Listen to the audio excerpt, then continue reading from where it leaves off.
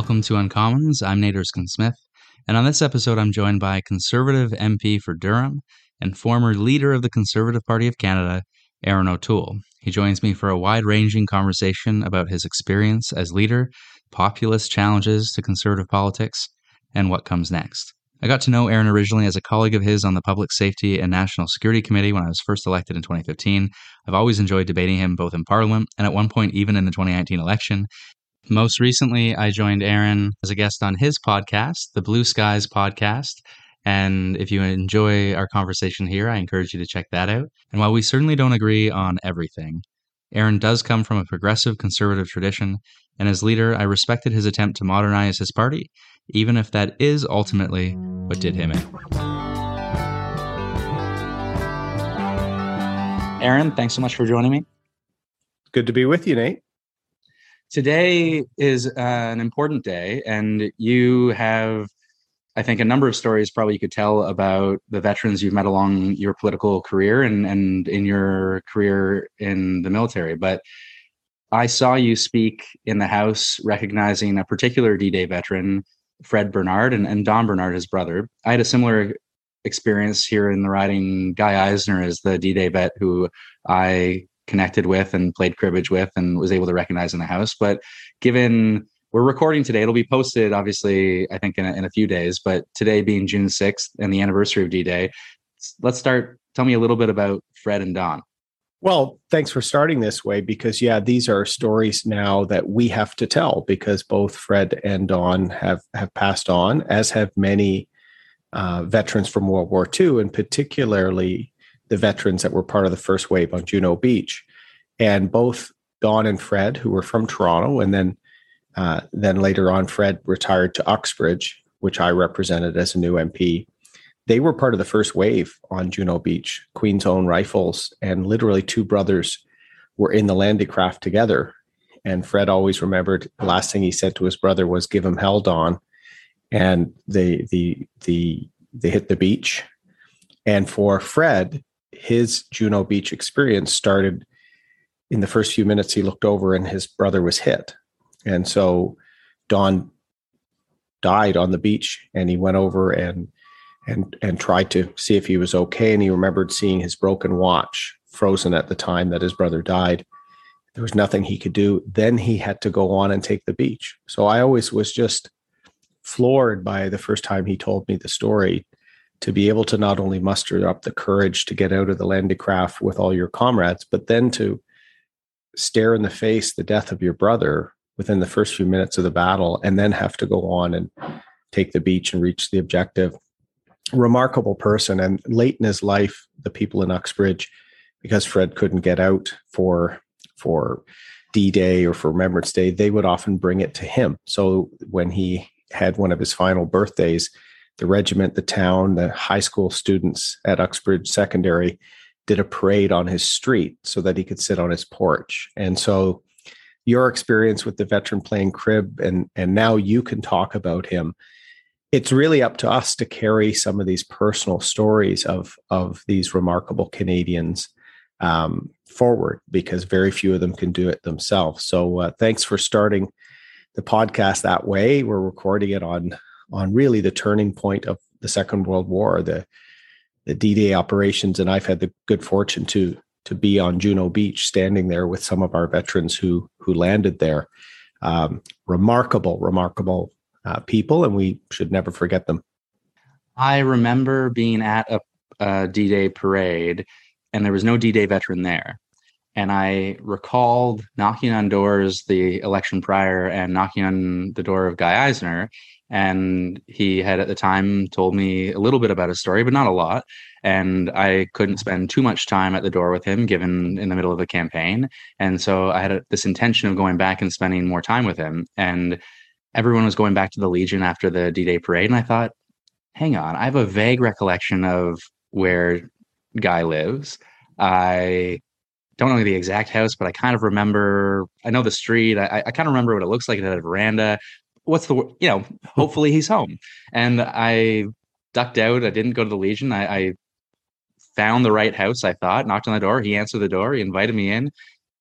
gave me a brown bottle beer, and we played cribbage for a good hour. And I played cribbage with my grandpa growing up, so it was really nice and he's passed, so it was really nice to play with Guy. But the stories he told were also incredible, even about cribbage. He learned how to play cribbage in the foxhole. Like, it's like you can't even. I can't even put my head in the same place. Yeah, it's wonderful you did that. And I did that once with Fred when we were giving out a commemorative pin for the 70th anniversary of World War II. He couldn't make it to the Legion at that time. He wasn't feeling well.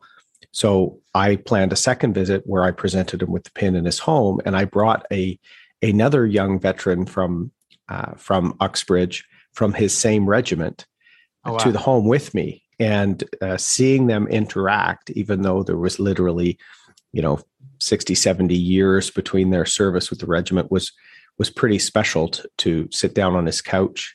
I did one of my podcasts with Fred before he passed. By then, he was not as clear in his stories, and he was a bit confused. But spending time. This is one of the things that is a real privilege to the job we have as MPs, is we get to meet some remarkable people, veterans, volunteers, trailblazers, and people that you get to interact with because of the job. But in some cases, you develop friendships and deep admiration for people. And for me, being a veteran and then being veterans minister, and I've always considered my role as a special one, that I have to make time for advocating for veterans' well-being and mental health. And I've seen it as a sort of responsibility I have as a younger veteran.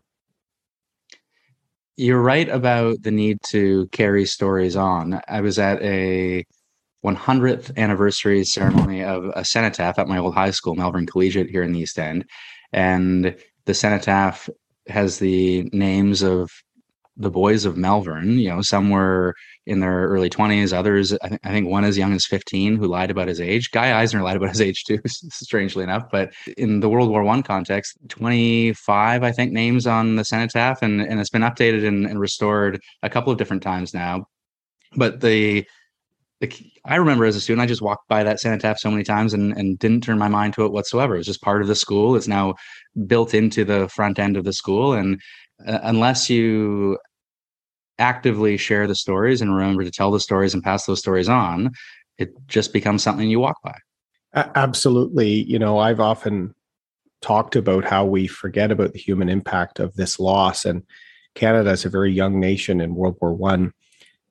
My small towns of Bowmanville and the Port Perry and the areas I represent, they lost dozens of sons in communities that were really only a few thousand people. And so back then, everyone had a direct tie to it. And I do think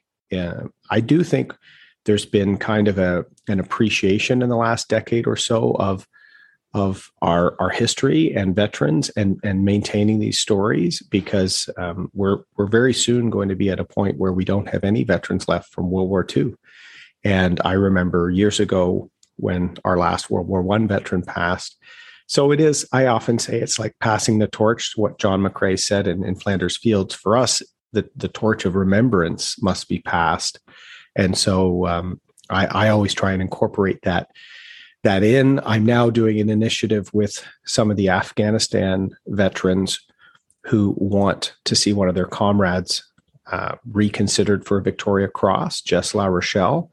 And they've brought together sort of a public education campaign, and I want to bring something forward so that we can, like other countries, recognize that our process of reviewing these things is not perfect, and we should be willing to take a look, not just for Jess La Rochelle, but there's a lot of sense that Indigenous veterans, maybe people of minority communities, were passed over in the past because of intolerance or something. So the U.S., some of our allies, are revisiting some of these cases, and I think it's time for Canada to have a transparent professional process to do that as well. And that's part of the living memory that we owe people who serve. You mentioned Indigenous veterans. It's interesting, in East York, the Legion Branch 345 is actually the Oliver Martin branch, named after an Indigenous veteran. And there's an interesting story to that as well. And they're very proud. They've got a big portrait of Oliver Martin up in the Legion, and it's quite it's an element of their history that they're quite proud of, actually, up at Branch 345. So this is probably not the most elegant of segues, but today is not only D-Day, but today is also a very political day across the pond in the UK. And Boris Johnson is fighting to save his position as prime minister, and not in a general fight, but in a fight among his own caucus. There are very few, maybe no other people in the country here in Canada who are as equipped to consider what that's like. But what is in the lead up to something like today for Boris Johnson, and and on the day itself, you gave a speech to your caucus. You obviously knew that there was a fight brewing, and for weeks, I imagine, if not months. What was that like to go through, and what is Boris Johnson going through today?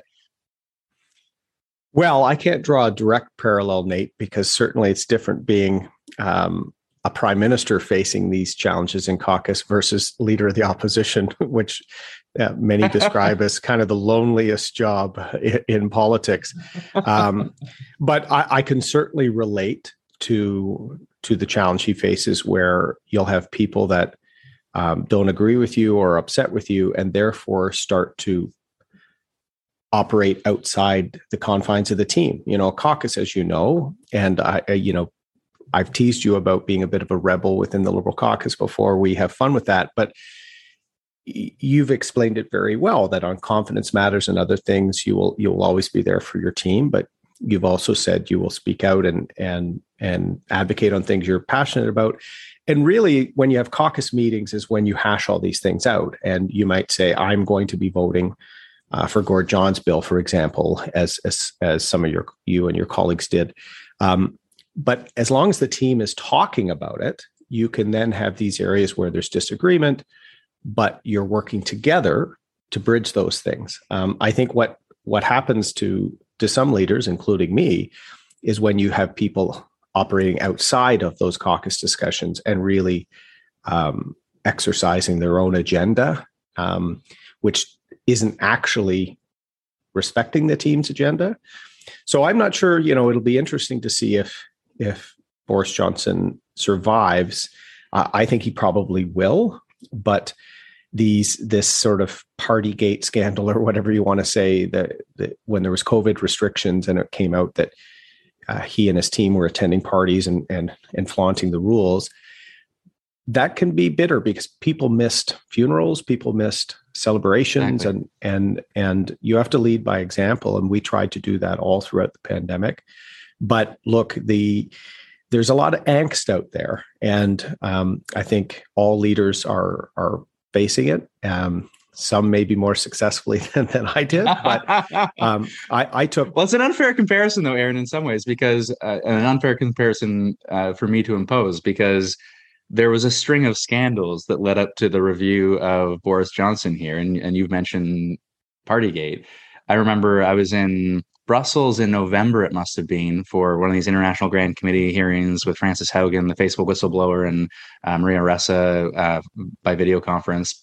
And I turn on the news there, and it's, again, just another scandal for Boris Johnson and another scandal for the Conservative Party. And in that case, it was about it was an expense scandal that the Prime Minister had tried to protect and failed to disclose sufficient information and tried to bury, I suppose. And you didn't have any of these scandals. From the outside, the way it looked, at least, was you ran initially for leader and lost, as someone who I know you to be. And then when you ran the second time around, you puffed up a bit in terms of the true blue, and you, in some ways, maybe that came back to bite you, because when you were firm on equality rights, when you said we're going to care about climate, and when you were less forcefully supportive of the convoy potentially than ideas did you in. It wasn't a scandal per se. It was people disagreed with you and people wanted a different Conservative Party.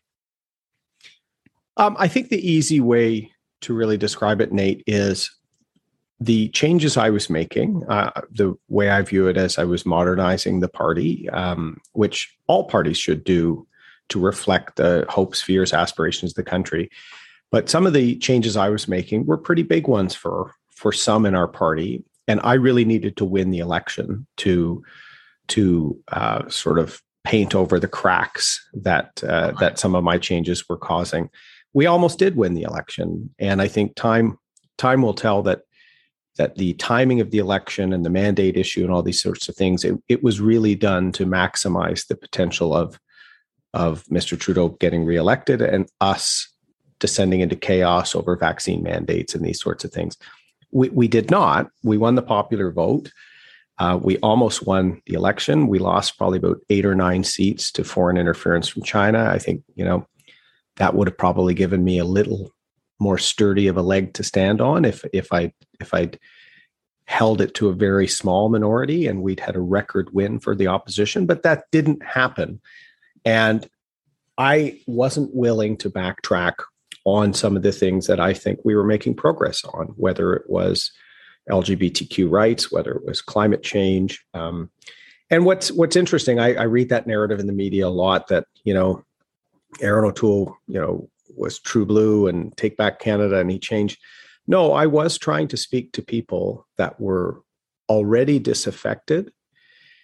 They're more so now. The degree of sort of anger out there and frustration and is quite concerning. But what I wanted to make sure that people knew that I was going to fight for issues they cared about. And was I a little more aggressive in language? Yes. But I was still running as the moderate in that race, as someone who was very fiscally conservative and conservative on military and foreign affairs and those sorts of things. But I've always been proud to have a strong record in support of rights, whether it's rights of women, whether it's the right of LGBTQ Canadians. And what I've said is when I was in the military, I learned that in the military, you're there to safeguard the country, its institutions, and the rights of its citizens. And so I don't pick or choose which I think are important.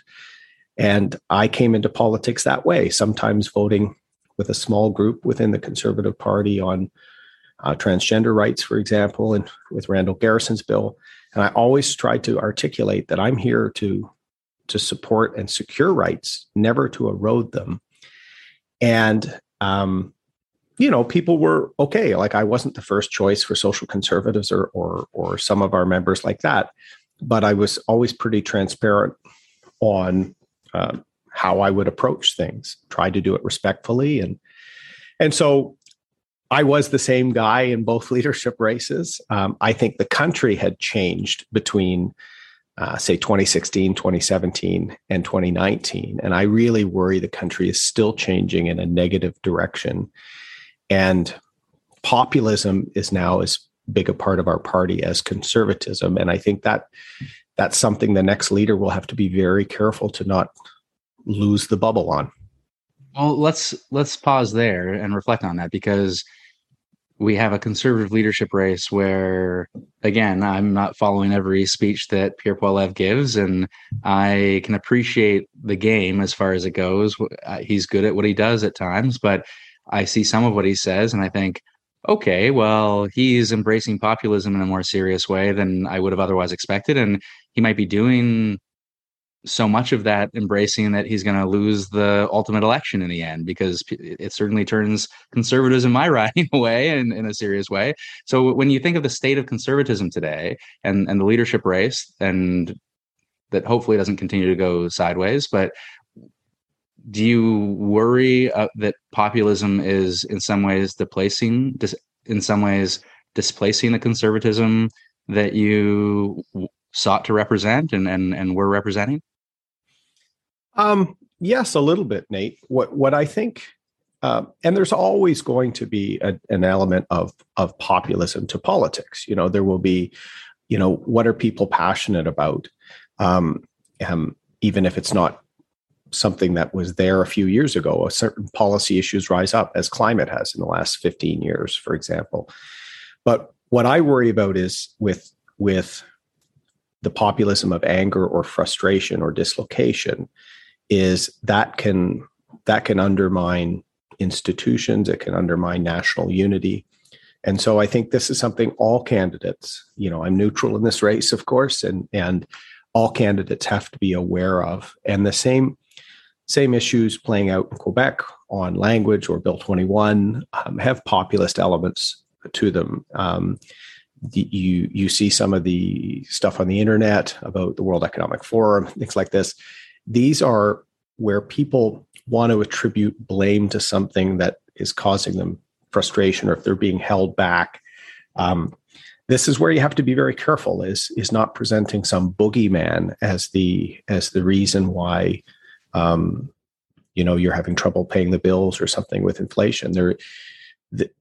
Presenting a plan to tackle these problems is what I think a conservative needs to do. And what you have to be mindful of is there'll be scapegoating and other things that is happening. And I think as a leader, you have to make sure you're not engaging in that to say you're tackling the issues. You have to present your solutions to those problems and try and kind of transform that frustration into positive action, as opposed to just adding to the frustration. So I think all candidates in this race are seeing that angst out there.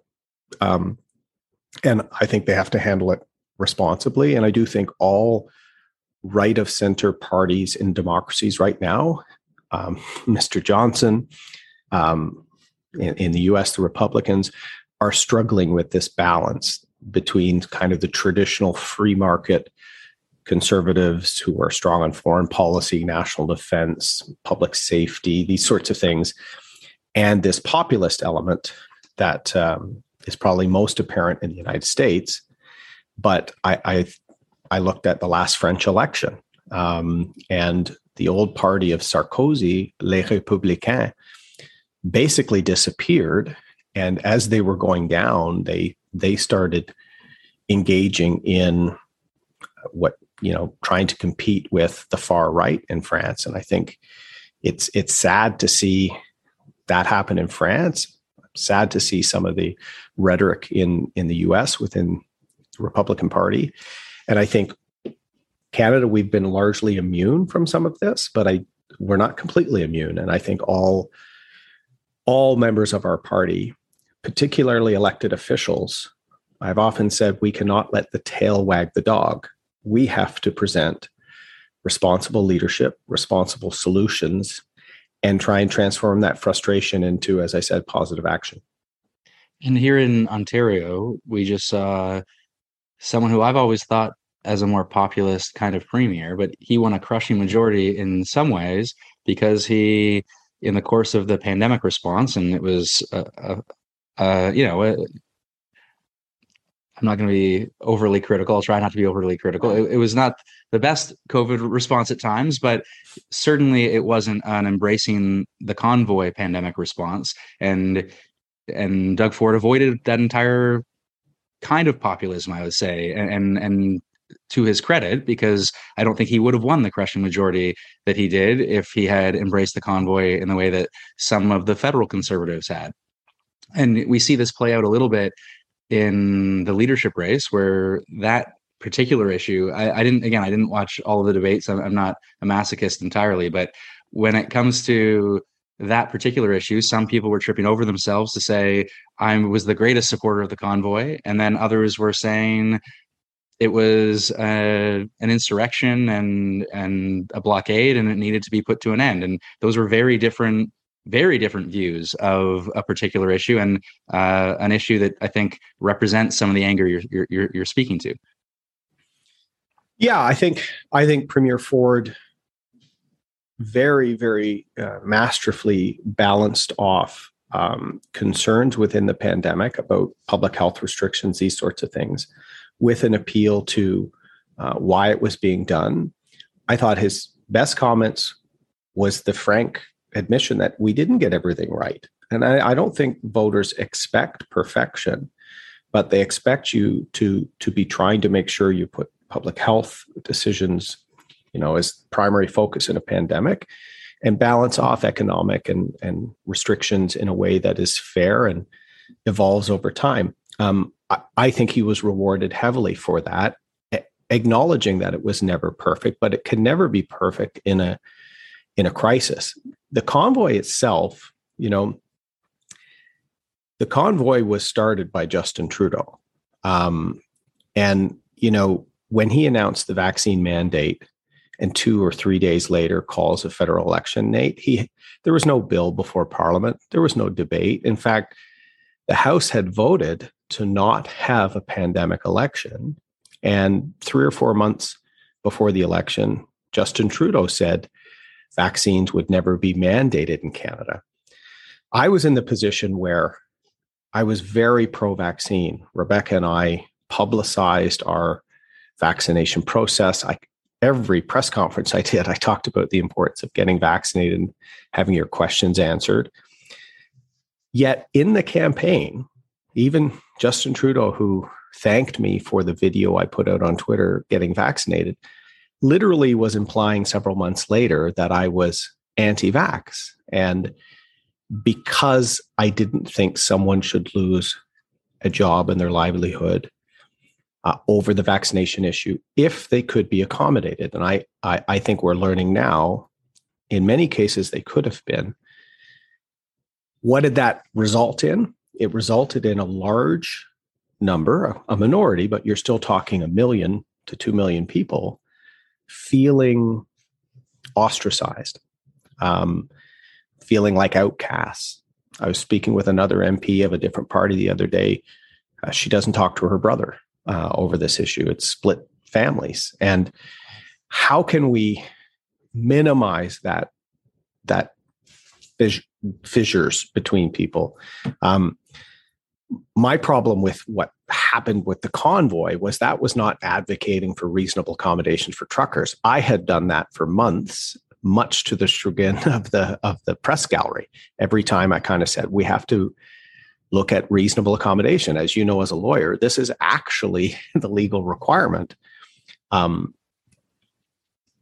convoy then took a life of its own and was not about reasonable accommodations for truckers. It was seized upon by various groups, various agendas, some of them very troubling.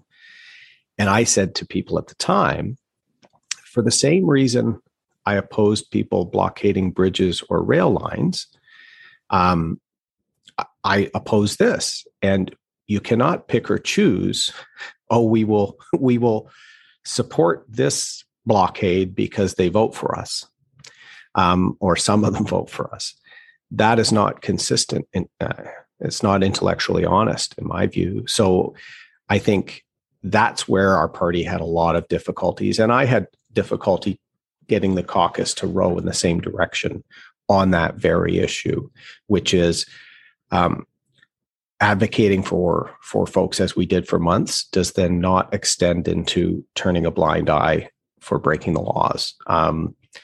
And a number of people caught up in the pandemic, caught up in the frustrations, kind of ignored those negative aspects to the convoy. And maybe it was the final nail in my coffin for that's some people. That's the irony to all of this, right? That you started your response by saying that the convoy began in response to Justin Trudeau, but it ended by taking your job in some ways.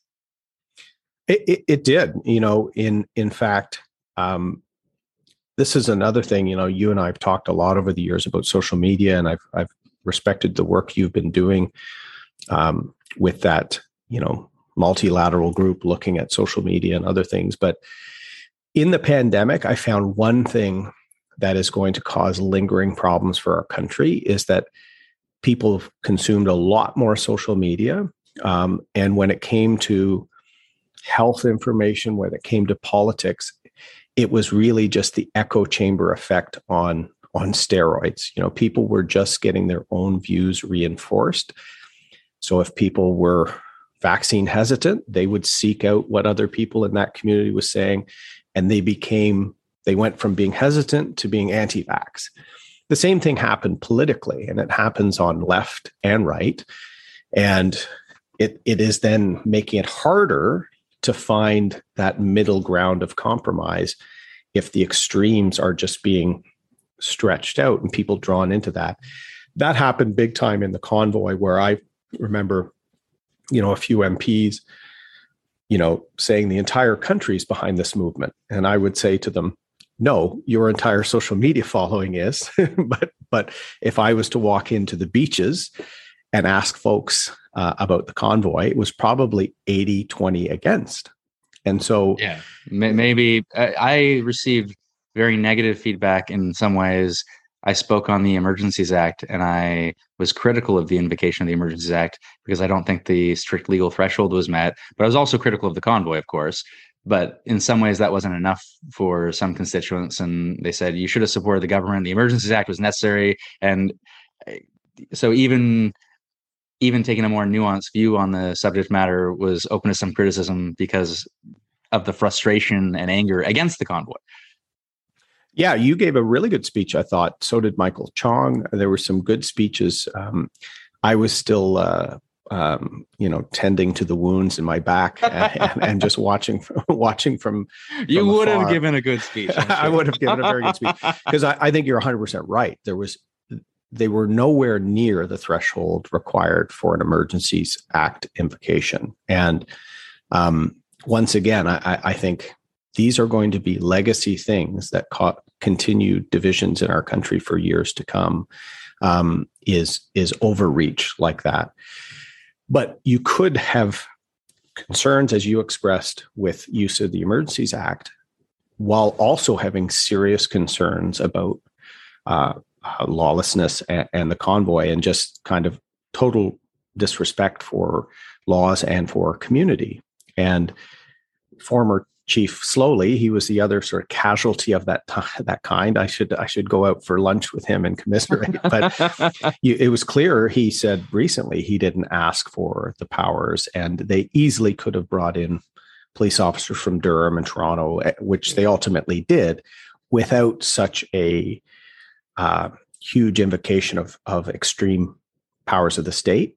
But what you found was, as I said, in social media circles, people were just being reinforced. So some of the people around the convoy considered themselves, freedom fighters. And the other extreme, people would say there was an insurrection, therefore justifying extraordinary measures of the state. Where was the ability to have sort of reasonable common ground? That is what really did me in, because most folks in my caucus wanted us to be somehow supportive of the convoy, and I couldn't. I had said many times, there was no one advocating 6 months ago for truckers not losing their jobs because of a mandate other than us. My first press conference of the year on January 6th was on the trucker issue, because we were having supply chain shortages. And what a lot of Canadians, a lot of journalists didn't seem to notice was the fact that the Canada-US border, that was something that Biden controlled as much as us. But the government was planning to restrict interprovincial trucking to people that were fully vaccinated.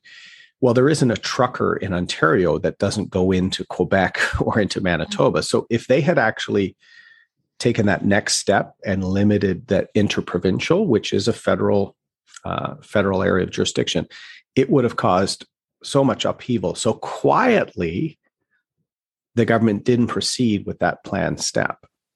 But by that time, the reasonable discussion you could have about how to accommodate unvaccinated truckers was completely lost to what became really the circus of the convoy, run by two people that were not truckers themselves. And so the whole thing was seized. I think there was a reasonable issue, and a lot of people admired the truckers who kept shelves full during the pandemic.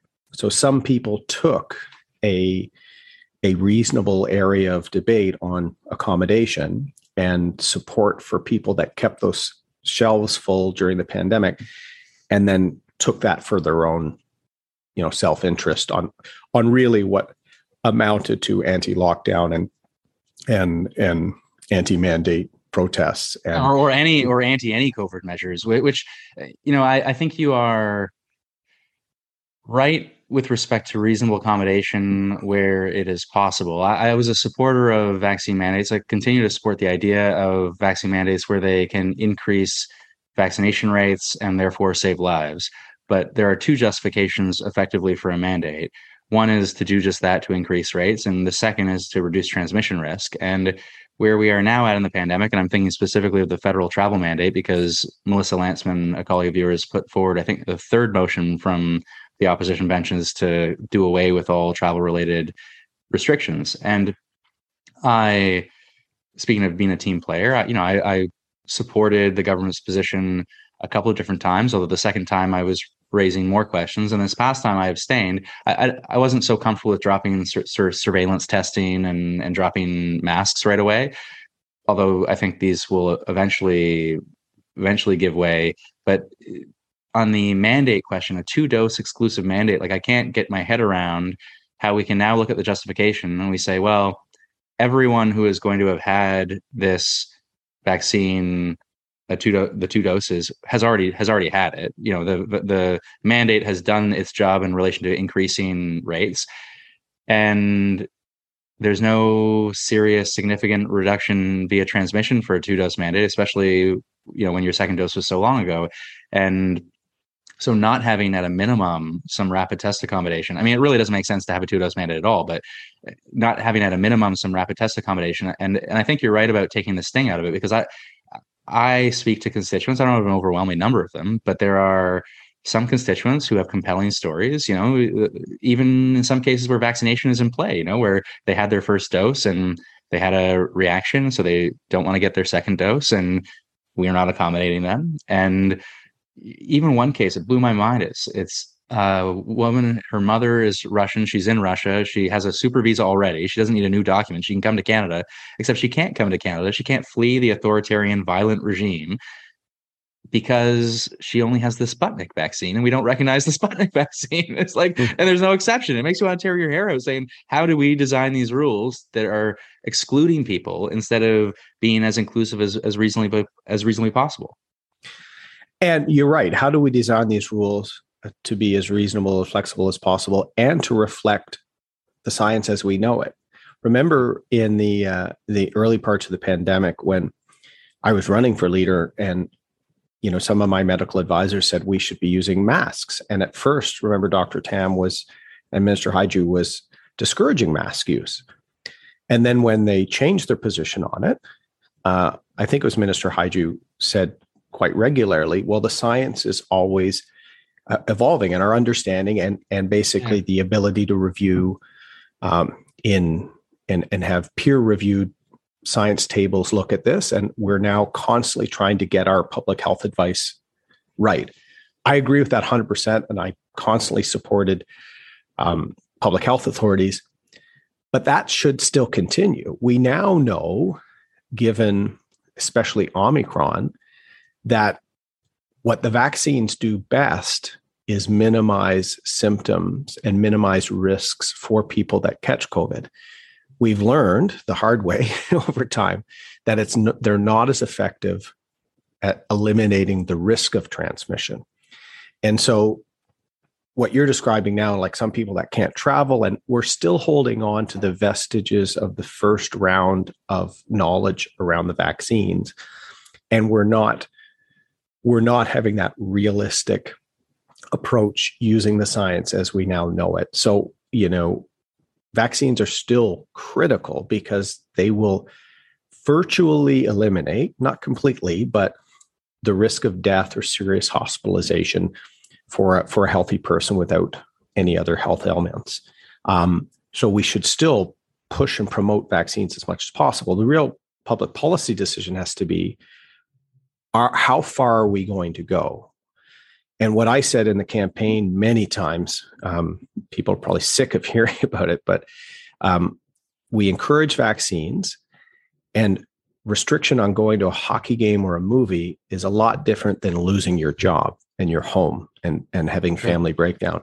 And that's where I drew the line, is the restrictions put in place by the provinces, I thought were reasonable abilities to keep numbers down in terms of social distancing, keep numbers down. And to go into one of these premises, you needed to be vaccinated. But for somebody to lose a job when they could be accommodated or they could use rapid testing was unfair, particularly when we were sitting in Ottawa and half the civil service is still working from home.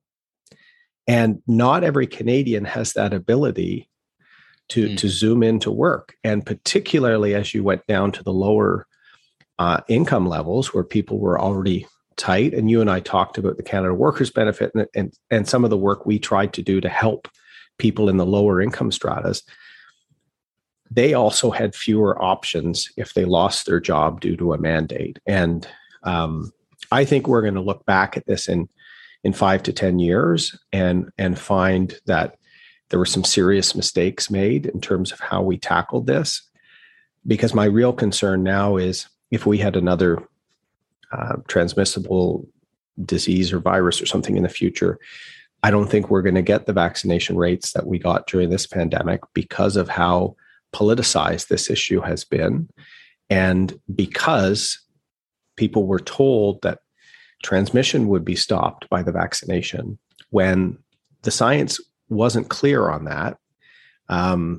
So I think the more we've polarized this issue, the more long-term it will hurt, public health advice and the ability to really rally the population towards strong, smart measures. Well, hopefully such a crisis doesn't come so soon, because I also think there's just exhaustion, right? There's just public exhaustion with any measures related to COVID, but with respect to restrictions in any way.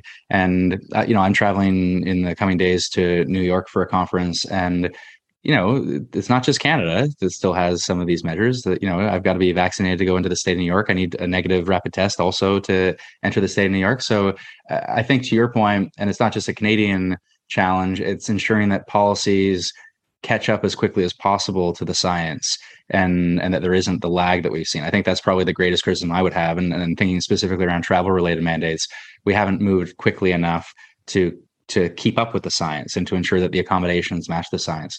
How much? So you pointed to, I think, a couple times sort of a divisiveness around the mandates. And then when you reflect back on the Conservative Party, and there have been particular moments that I think of, M103 being one, or the Global Compact on migration. In some ways, every conversation we have about climate. But do you reflect on that same conversation or idea of divisiveness and say we need to do better on our side too? And there are any number of examples where we need to do better and need to reflect on our own behavior to ensure that we are holding the middle together, as it were, and holding the country together in a more serious way? Yeah, I reflected on that quite a bit when I was leader. And, we talked about, we're taping this on the anniversary of D-Day. We're also taping this on the anniversary of the terrible attack against the family in London, the Muslim family that were run down when they were out for a Sunday evening walk. And, I traveled there with the Prime Minister and the other party leaders to the vigil outside the mosque in London. And I think in the past, we haven't always brought the tone and respect to some debates that we needed to. The M103 was politicized by both sides, unfortunately. I actually spoke to Miss Khalid Ikra, whose motion it was, about the fact that it was basically taken from an e-petition that Tom Mulcair had kind of done some stunts in the House of Commons calling for UC on a e-petition that most people had never heard of. And particularly for a discussion on a topic as important as Islamophobia, you shouldn't have it as a kind of gotcha motion in the House of Commons. And her M103 grew out of what Tom did. And I think the way it was done was done to provoke some response from our benches. And there were some of the responses from our benches were inappropriate and wrong. But this is kind of the nature of the sort of gotcha stuff in politics that I really worry about. And so both myself and several members of our caucus expressed regret and failure on their part for certain decisions related to that, or the barbaric tip line from the 2014, 2015 That's election. a good example too. Yeah. Yeah. I thought it showed a lot of strength and fortitude for people like Michelle and Tim Uppel to address that. And I tried to do that as leader as I was reaching out, in London. I was one of the leaders that got some boos from the crowd in front of the mosque. And you know what? We have to be willing to take that frustration and anger at us, because we have made some mistakes in the past. But I also then had meetings with members of the family and members of the community who appreciated coming, despite the fact knowing I was going to probably get booed or not the warm reception. And we had incredible members from the Muslim community in various parts of the country stepping up to run for us in the last election, knowing that even within their own community, there's still some people that don't trust us, for example. But I said to them, your first few steps are so important in our journey to really reflect Canada of 2022, and to make sure our caucus and our leadership teams and our fundraising teams and reflect that too, both in terms of cultural background, but also members of the LGBTQ community.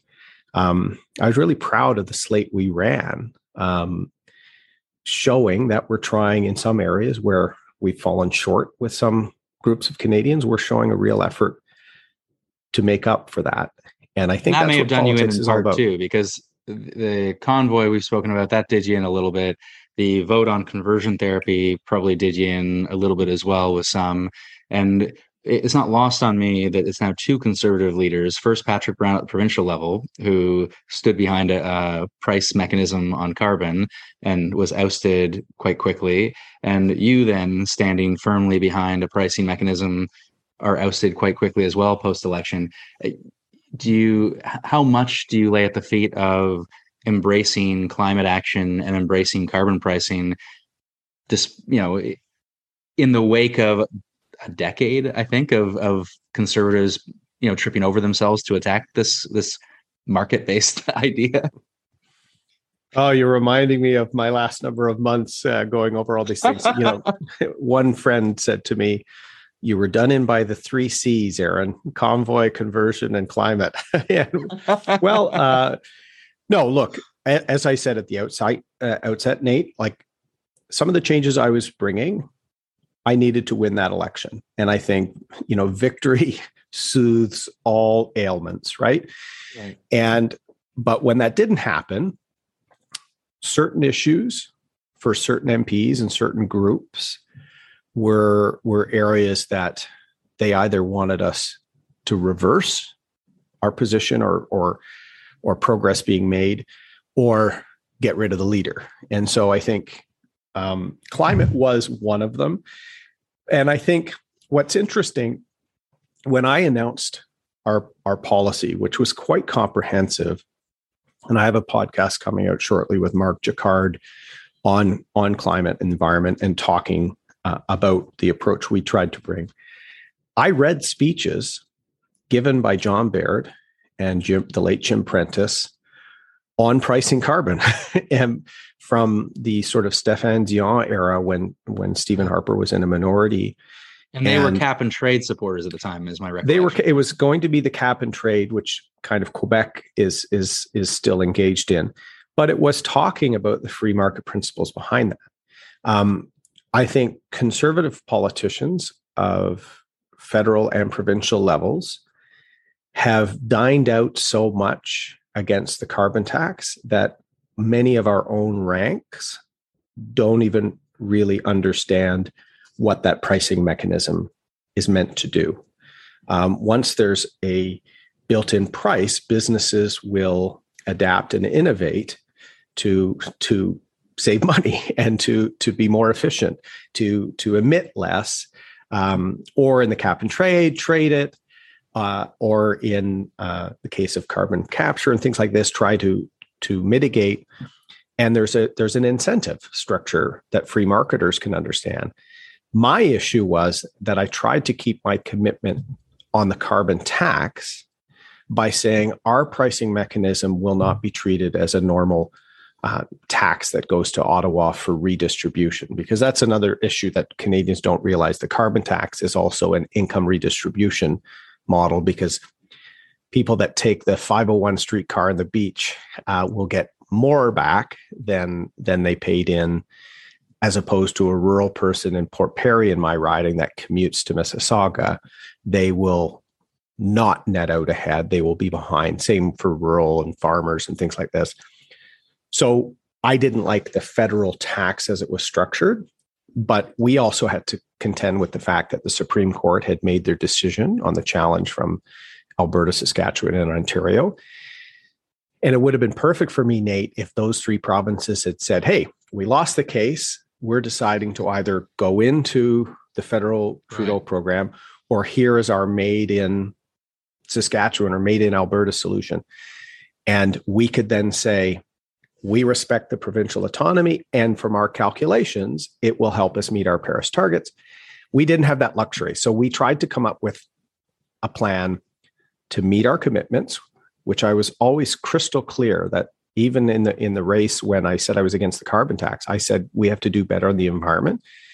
And I believe Canada should make its international commitments on everything from climate to NATO to foreign aid. If we really want to be the leader we think we are, we've got to be the country that says we step up to our commitments. And to do that on climate, it was impossible without a pricing mechanism, because we tried to avoid it. And our modeling showed that we wouldn't even get close to the original 30% Paris targets without a pricing mechanism of some sort. It's a curiosity and I think a brokenness of our politics that a core economic idea of in no way center-left economics is there's a negative externality, and we need to internalize that externality via a price to ensure that the market failure is addressed. And, it's a Ronald Coase idea. I don't know why. It's not that we have to explain it in those terms, but that we would go to the wall attacking that basic economic idea has always baffled me about conservative politics in this country. And so it was nice that you were at least trying to move past that. Although I wonder now that there's, we're back in the thick of a conservative leadership and we still have leadership candidates railing against the carbon tax. We might be back we might be back to square one. I'm not sure. You mentioned Canada meeting its commitments on climate with respect to NATO. In the election, you ran on a significant increase to the Canada Workers Benefit, a program that I think we should increase. And we've increased it, significantly proportionately from 1.2 billion to the 3 billion that it is on an annual basis now. But it's still a fraction of, we spend $60 billion a year on old age security and GIS. We spend $30 billion a year on the Canada Child Benefit. And we spend $3 billion a year on the Canada Workers Benefit, and it's the working age Canadians who are really being left behind here. We've promised a new Canada Disability Benefit. Again, if we want to realize that in a serious way, it's going to cost money. And so when you look at the defense spending, which even with the increased defense spending of this recent budget, it's not the 2%. When you look at the Canada Workers Benefit, they need to increase that. They need to lift the standard of living up of low-income Canadians. How do we do all this in a fiscally responsible, sustainable way?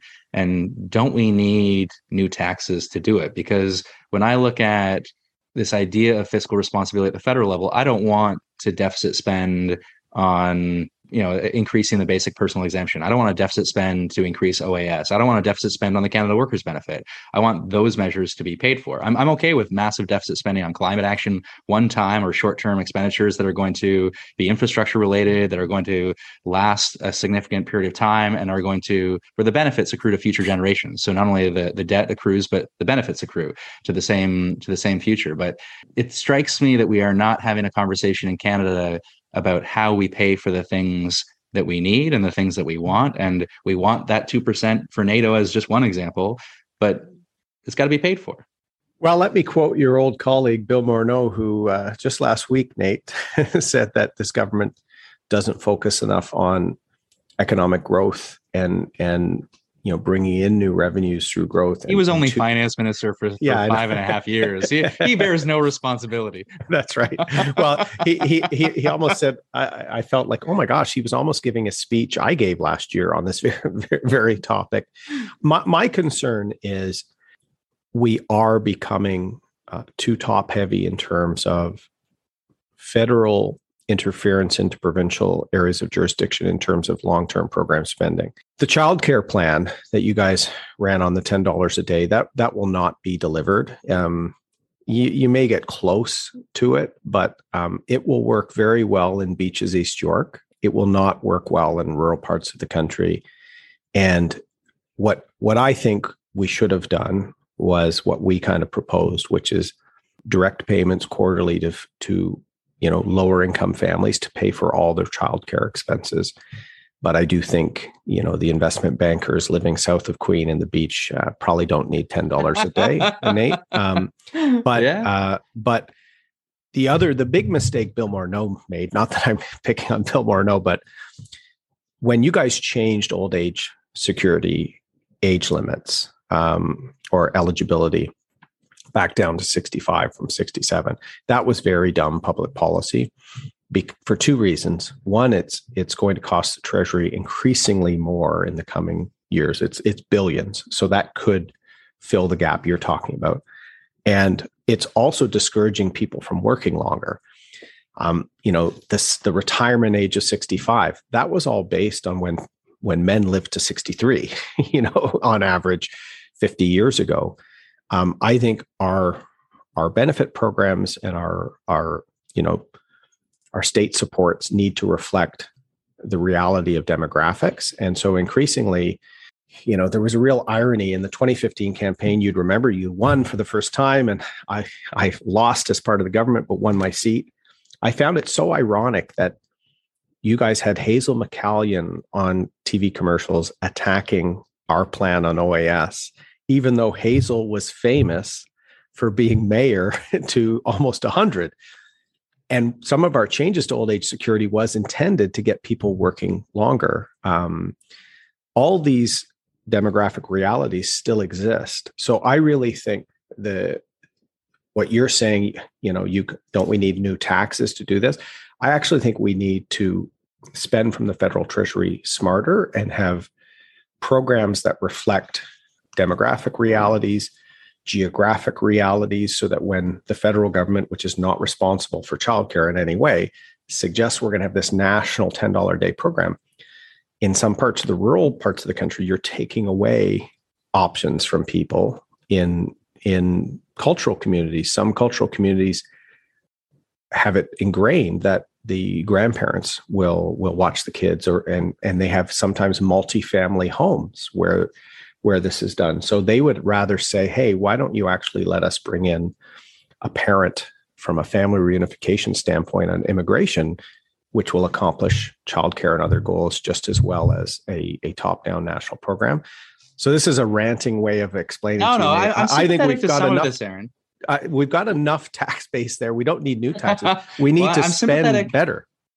I'm sympathetic to, I don't think there is a strong economic case for universal childcare. There are other reasons to defend universality. I'm a product of the public school system, and there are other reasons to defend universal programs like that. But you are right. The economic return of tax dollar going to cut the fees of everyone by 25% doesn't return very much at the top end, if anything, right? So there's no economic case there. And I think James Heckman, the famous economist, Nobel Prize-winning economist, who's focused on childcare, says very much the same thing. When it comes to the OAS increase, I'm actually sympathetic to what you say in terms of that being a thing we promised in 2015, but I don't think that was a long-term sustainable policy. And I think sometimes when you do have governments that do make a tough decision, probably the right decision, but a tough decision, and they wear that decision, we should be especially careful about rolling those things back because they can be so hard to do in the first instance. But I do also, I think it's a bit too much of a cheat probably to say we need to address productivity. Of course we need to address productivity. Canadian productivity is very weak. We're a country of oligopolies. We need more competition. We need more investments in R&D. We need much greater emphasis on productivity. And that's where Bill Morneau is right. I think where it falls down for me in some ways, though, is if you want to increase defense spending to the target of 2%, for example, no change you make today on productivity is going to get us the windfall needed to get us to 2%.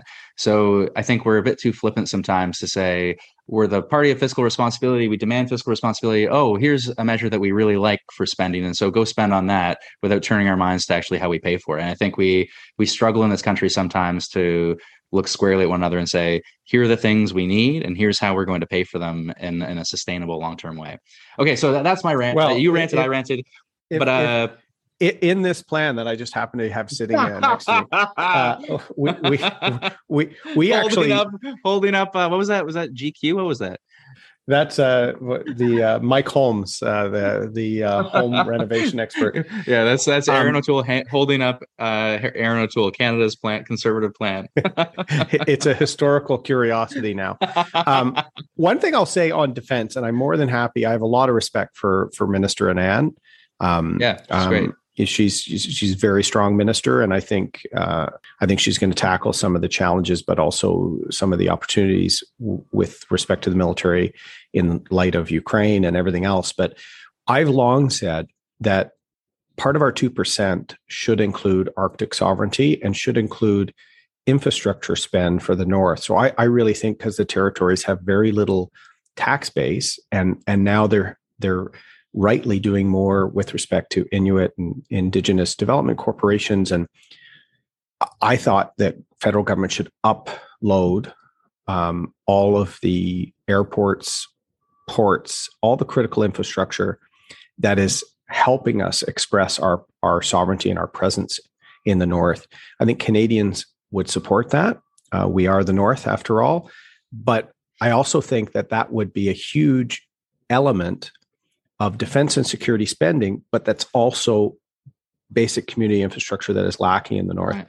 Another big area of spend that would be good for productivity would be becoming leaders in cyber. And we've, whether it's BlackBerry, whether it's OpenText, whether it's, Secure Key, we've actually been leaders in this space. And this is another area where U.S. defense spending basically created Silicon Valley and the DARPA program, which we advocated for several years. You guys included a promise of a sort. And there you have defense spending that would also defend our electricity grid or our financial infrastructure. And so I think in the modern age, there's more to defense and security spending than just jets, tanks, and ships. Those are critical. As someone that's a helicopter guy who sailed with ships, those are critical. But to meet the 2%, we could actually reflect the modern needs of the country in terms of the Arctic and cyber, and hopefully meet, or at least have a plan to attain the NATO target. Because I remember Obama's speech in Parliament years ago. This has been a real bugbear for our allies for many years. Obama mentioned NATO in his speech in the House of Commons. It is noticed that we're lacking. And so if Canada wants to have working capital in these global meetings and in very difficult times, we have to play our part. My last substantive question, I appreciate your time. I've mentioned some of the areas where I think you were pushing the party and struggled as a result. One area where you pushed the party, but I didn't notice any struggle, and I think it's a testament to the fact that Canadians, regardless of political stripe, are getting to a place that is following the evidence in a more serious way. But when you spoke about Gord John's bill, a number of stood up on the liberal side, at least, a number of us, 15 of us, I think, stood up, not an overwhelming number, but more than usual in disagreeing with the government to say, no, we should go further and faster than the government is moving. And it's great to see the BC pilot on decrim and treating drug use as a health issue. There's money for safer supply and treatment and expanding treatment, which I know conservatives generally agree with. I did a political blind date episode with Garnett Genus, and that's where there was a lot of common ground, was expanding treatment. But you were pretty clear as a leader that criminalizing people for simple possession is not something you were interested in. And you weren't, I don't think, ready to embrace the word decriminalization in the same way that the Prime Minister is a bit skittish about it too. But did you get any pushback on moving the party forward on drug policy? A little bit, but not not like all the other areas. No. I thought about supporting Gord's bill. Now I'm in a weird position as the former leader, and we're in the middle of the race. And my concern is, I think all the efforts around harm reduction also have to be met with an equally strong commitment to treatment. And that is sometimes where there is a disconnect between kind of conservatives like me that do not want any criminal sanction for someone that has an addiction, that actually wants to support harm reduction and treatment side by side. And I was one of the ones in our caucus that supported decriminalization of marijuana back in 2013, 2014, because of the impact on lives and the gumming up of our justice system. I lost that debate internally at the time. But one thing, being party leader, you can win the debates on certain things. So I wanted to send a very strong message that we would, not safe supply, but decriminalization, removing the criminal sanction element from simple possession of most drugs, provided that we were also ramping up treatment options. And I got a little bit of question because people think it's running contrary to sort of the law and order position of the conservatives. But I said, addiction can relate to trauma, mental health, and a range of issues. And that's where we have to show our compassion as conservatives and offer reducing harm, but also offer a road back. And one of my favorite events during the campaign was in BC, where we were at a treatment facility called The Last Door.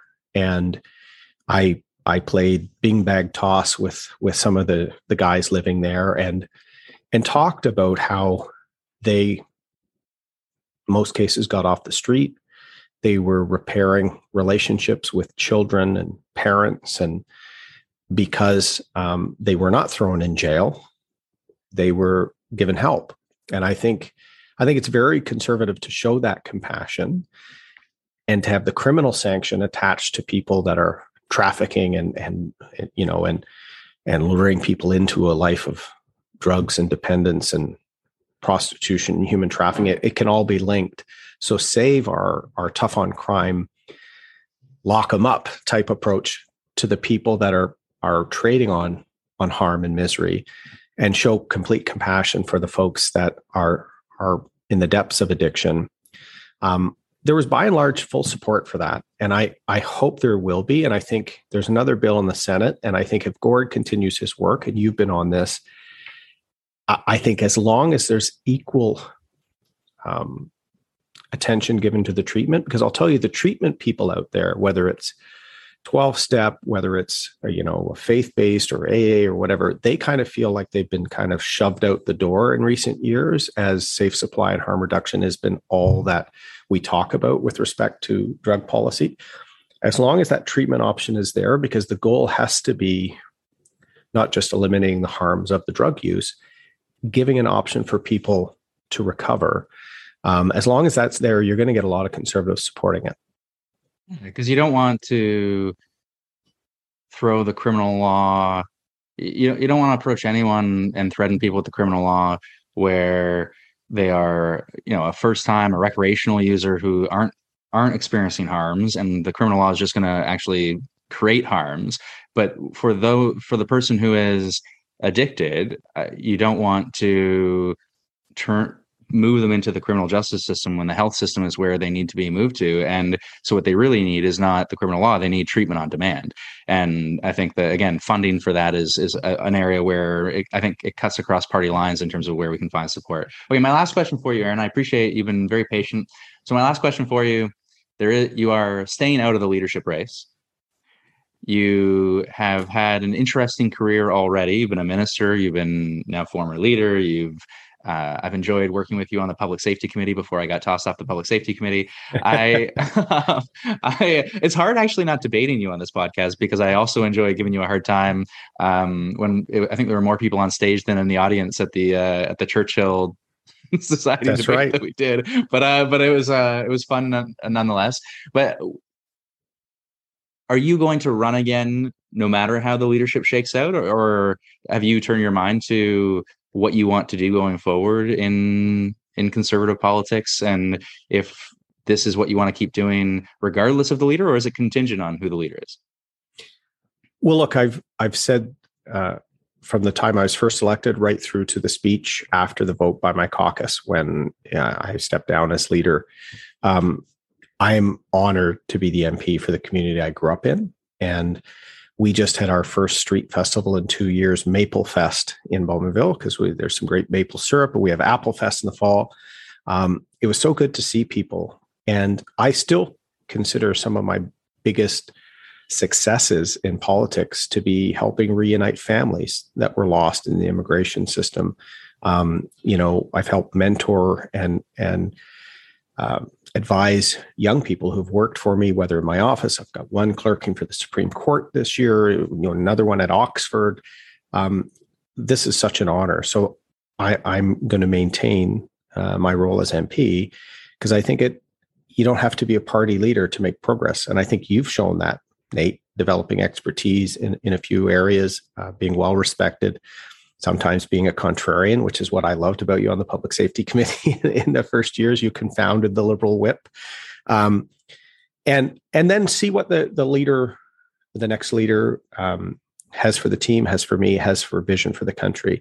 What I'm doing now is I'm focusing on areas that I really think are very important to my riding and to me and that are unresolved. So I'm going to be coming forward with some policy with respect to Afghan refugees, and particularly our interpreters that we really did leave behind. And we had years to get many people out of Afghanistan before it fell. The situation in Ukraine, I was just talking to a friend who was on the ground in Ukraine, in the Donbass and in parts of the war fighting. I was getting updates yesterday. We kicked off talking about veterans. I'm going to be trying to advocate alongside Valor in the Presence of the Enemy for this review function for the award of a Victoria Cross or for people that were missed in the past. And then I'm a big advocate, and we could probably get into a whole hour debate for nuclear power as part of our mix to meet our emission reduction targets. And I have Darlington Generating Station in my riding. I started a caucus in this area years ago. I've been a big advocate, and now it's much more topical with small modular reactors and more people becoming open to that being part of our electricity mix to meet our Paris targets. So these are all things that I'm going to advocate on, and I don't need a title of shadow this or shadow that. Right. I get to use my profile and the goodwill I've built up, including cross-party in many cases, to make progress. It's the same. I'm going to hopefully be meeting with Minister Anand to give her my perspective on a range of things from Ukraine to mental health to the Arbour report with respect to sexual misconduct in the Canadian Armed Forces. It's something I've been advocating on for many years as a veteran. And so I guess that gives me a really lucky standpoint to be the MP for my community and deliver, and then use this goodwill. As you said, I'm a lot of formers, former leader, former minister, former lawyer, I'm still young, but I'm a lot of formers. But if I can leverage that to actually get successes for my community and for things I believe in, I find fulfillment in that. And that's all you can ask for. Yeah. And you've done the same, and you haven't had I'm former ministerial nothing. office. your future, your future. And, I don't know. I don't know let's that. make news on this podcast, Nate. Mr. Del Duca stepped down, and, I made a prediction that you might one day go for that. So are you getting a lot of phone calls about that recently? Getting some, yeah. And at the time you asked me that, I said down the road I'd be interested. My expectation is we would actually perform better. I thought Del Duca would be given 2 election cycles if he'd fared well enough. I think leaders should be that. given two election cycles, just for the record. You would actually. So I think that they made a mistake not giving you a second election cycle. Some people were kicking the tires as far as it goes. But all that aside, I'm seriously thinking about it. It's one of those things, as you know, and I should be asking you more questions on this front in terms of. I'm turning the tables. I like this. Just in terms of the impact on family and the. It takes a toll, right? And this job takes a toll. But I think when you commit yourself to something bigger than this in terms of leadership, it is asking a lot of one's family. And so, I'm having those conversations. So I don't know. I'm thinking about it, though. I'm seriously thinking about it. Would you vote for me? I made this prediction a while ago. I think Nathaniel Erskine Smith and Bonnie Crombie will be 2 candidates in that race, and I'm friends with them both. So I'm a Tory through and through and through, so I won't be voting in that race. But I have a lot of respect for you both. And you've got young children, incredibly cute children. But Toronto being your home base in Queen's Park would obviously be something that... Make it easier, yeah. I know for 4 years, I did the drive back and forth from Ottawa to Toronto every week, or to the Toronto area, Durham. And it can be draining. So good luck with those decisions. I do think that good people need to step up, particularly now, because there is division. Anybody that can kind of bring people together, I think it's more important for those type of people now. And I think you're very good at doing just that. You've got a lot of good relationships you've built up on all sides of the House of Commons. Yeah. And that's a leadership skill that even somebody with more titles attached don't always have those qualities. So good luck with the decision. Well, I appreciate it. And I may come knocking at your door to ask more questions, because it is, there's so many elements to the job in terms of, and to even the decision to pursue it. And you threw your hat in twice, and you went through a series of these same conversations the first time, and then went through them all over again the second time. And then you lived it, as, because there's, I think you mentioned the loneliness of being the leader of the opposition, but I think you have to also mentally prepare in running for the leadership. One is to do your best to win it, and you have to, be committed to seeing that through. But then you also have to be committed to whatever comes, to building the party and to seeing the party through different election cycles, and so there's lots to think about. I appreciate your time, and it's nice to catch up. Thanks for having me on the podcast first, although the invitation was extended to you first, and the scheduling just got in the way. So I'm glad we could connect twice over. I hope I will be seeing, I think you've licked your wounds enough. So I hope we see one another more often in Parliament. Thanks, Nate.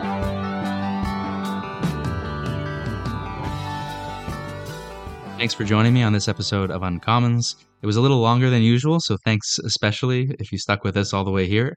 As always, please leave a positive review on your platform of choice. You can always reach me on social media at BEYNate or by email at info@beynate.ca. And otherwise, until next time.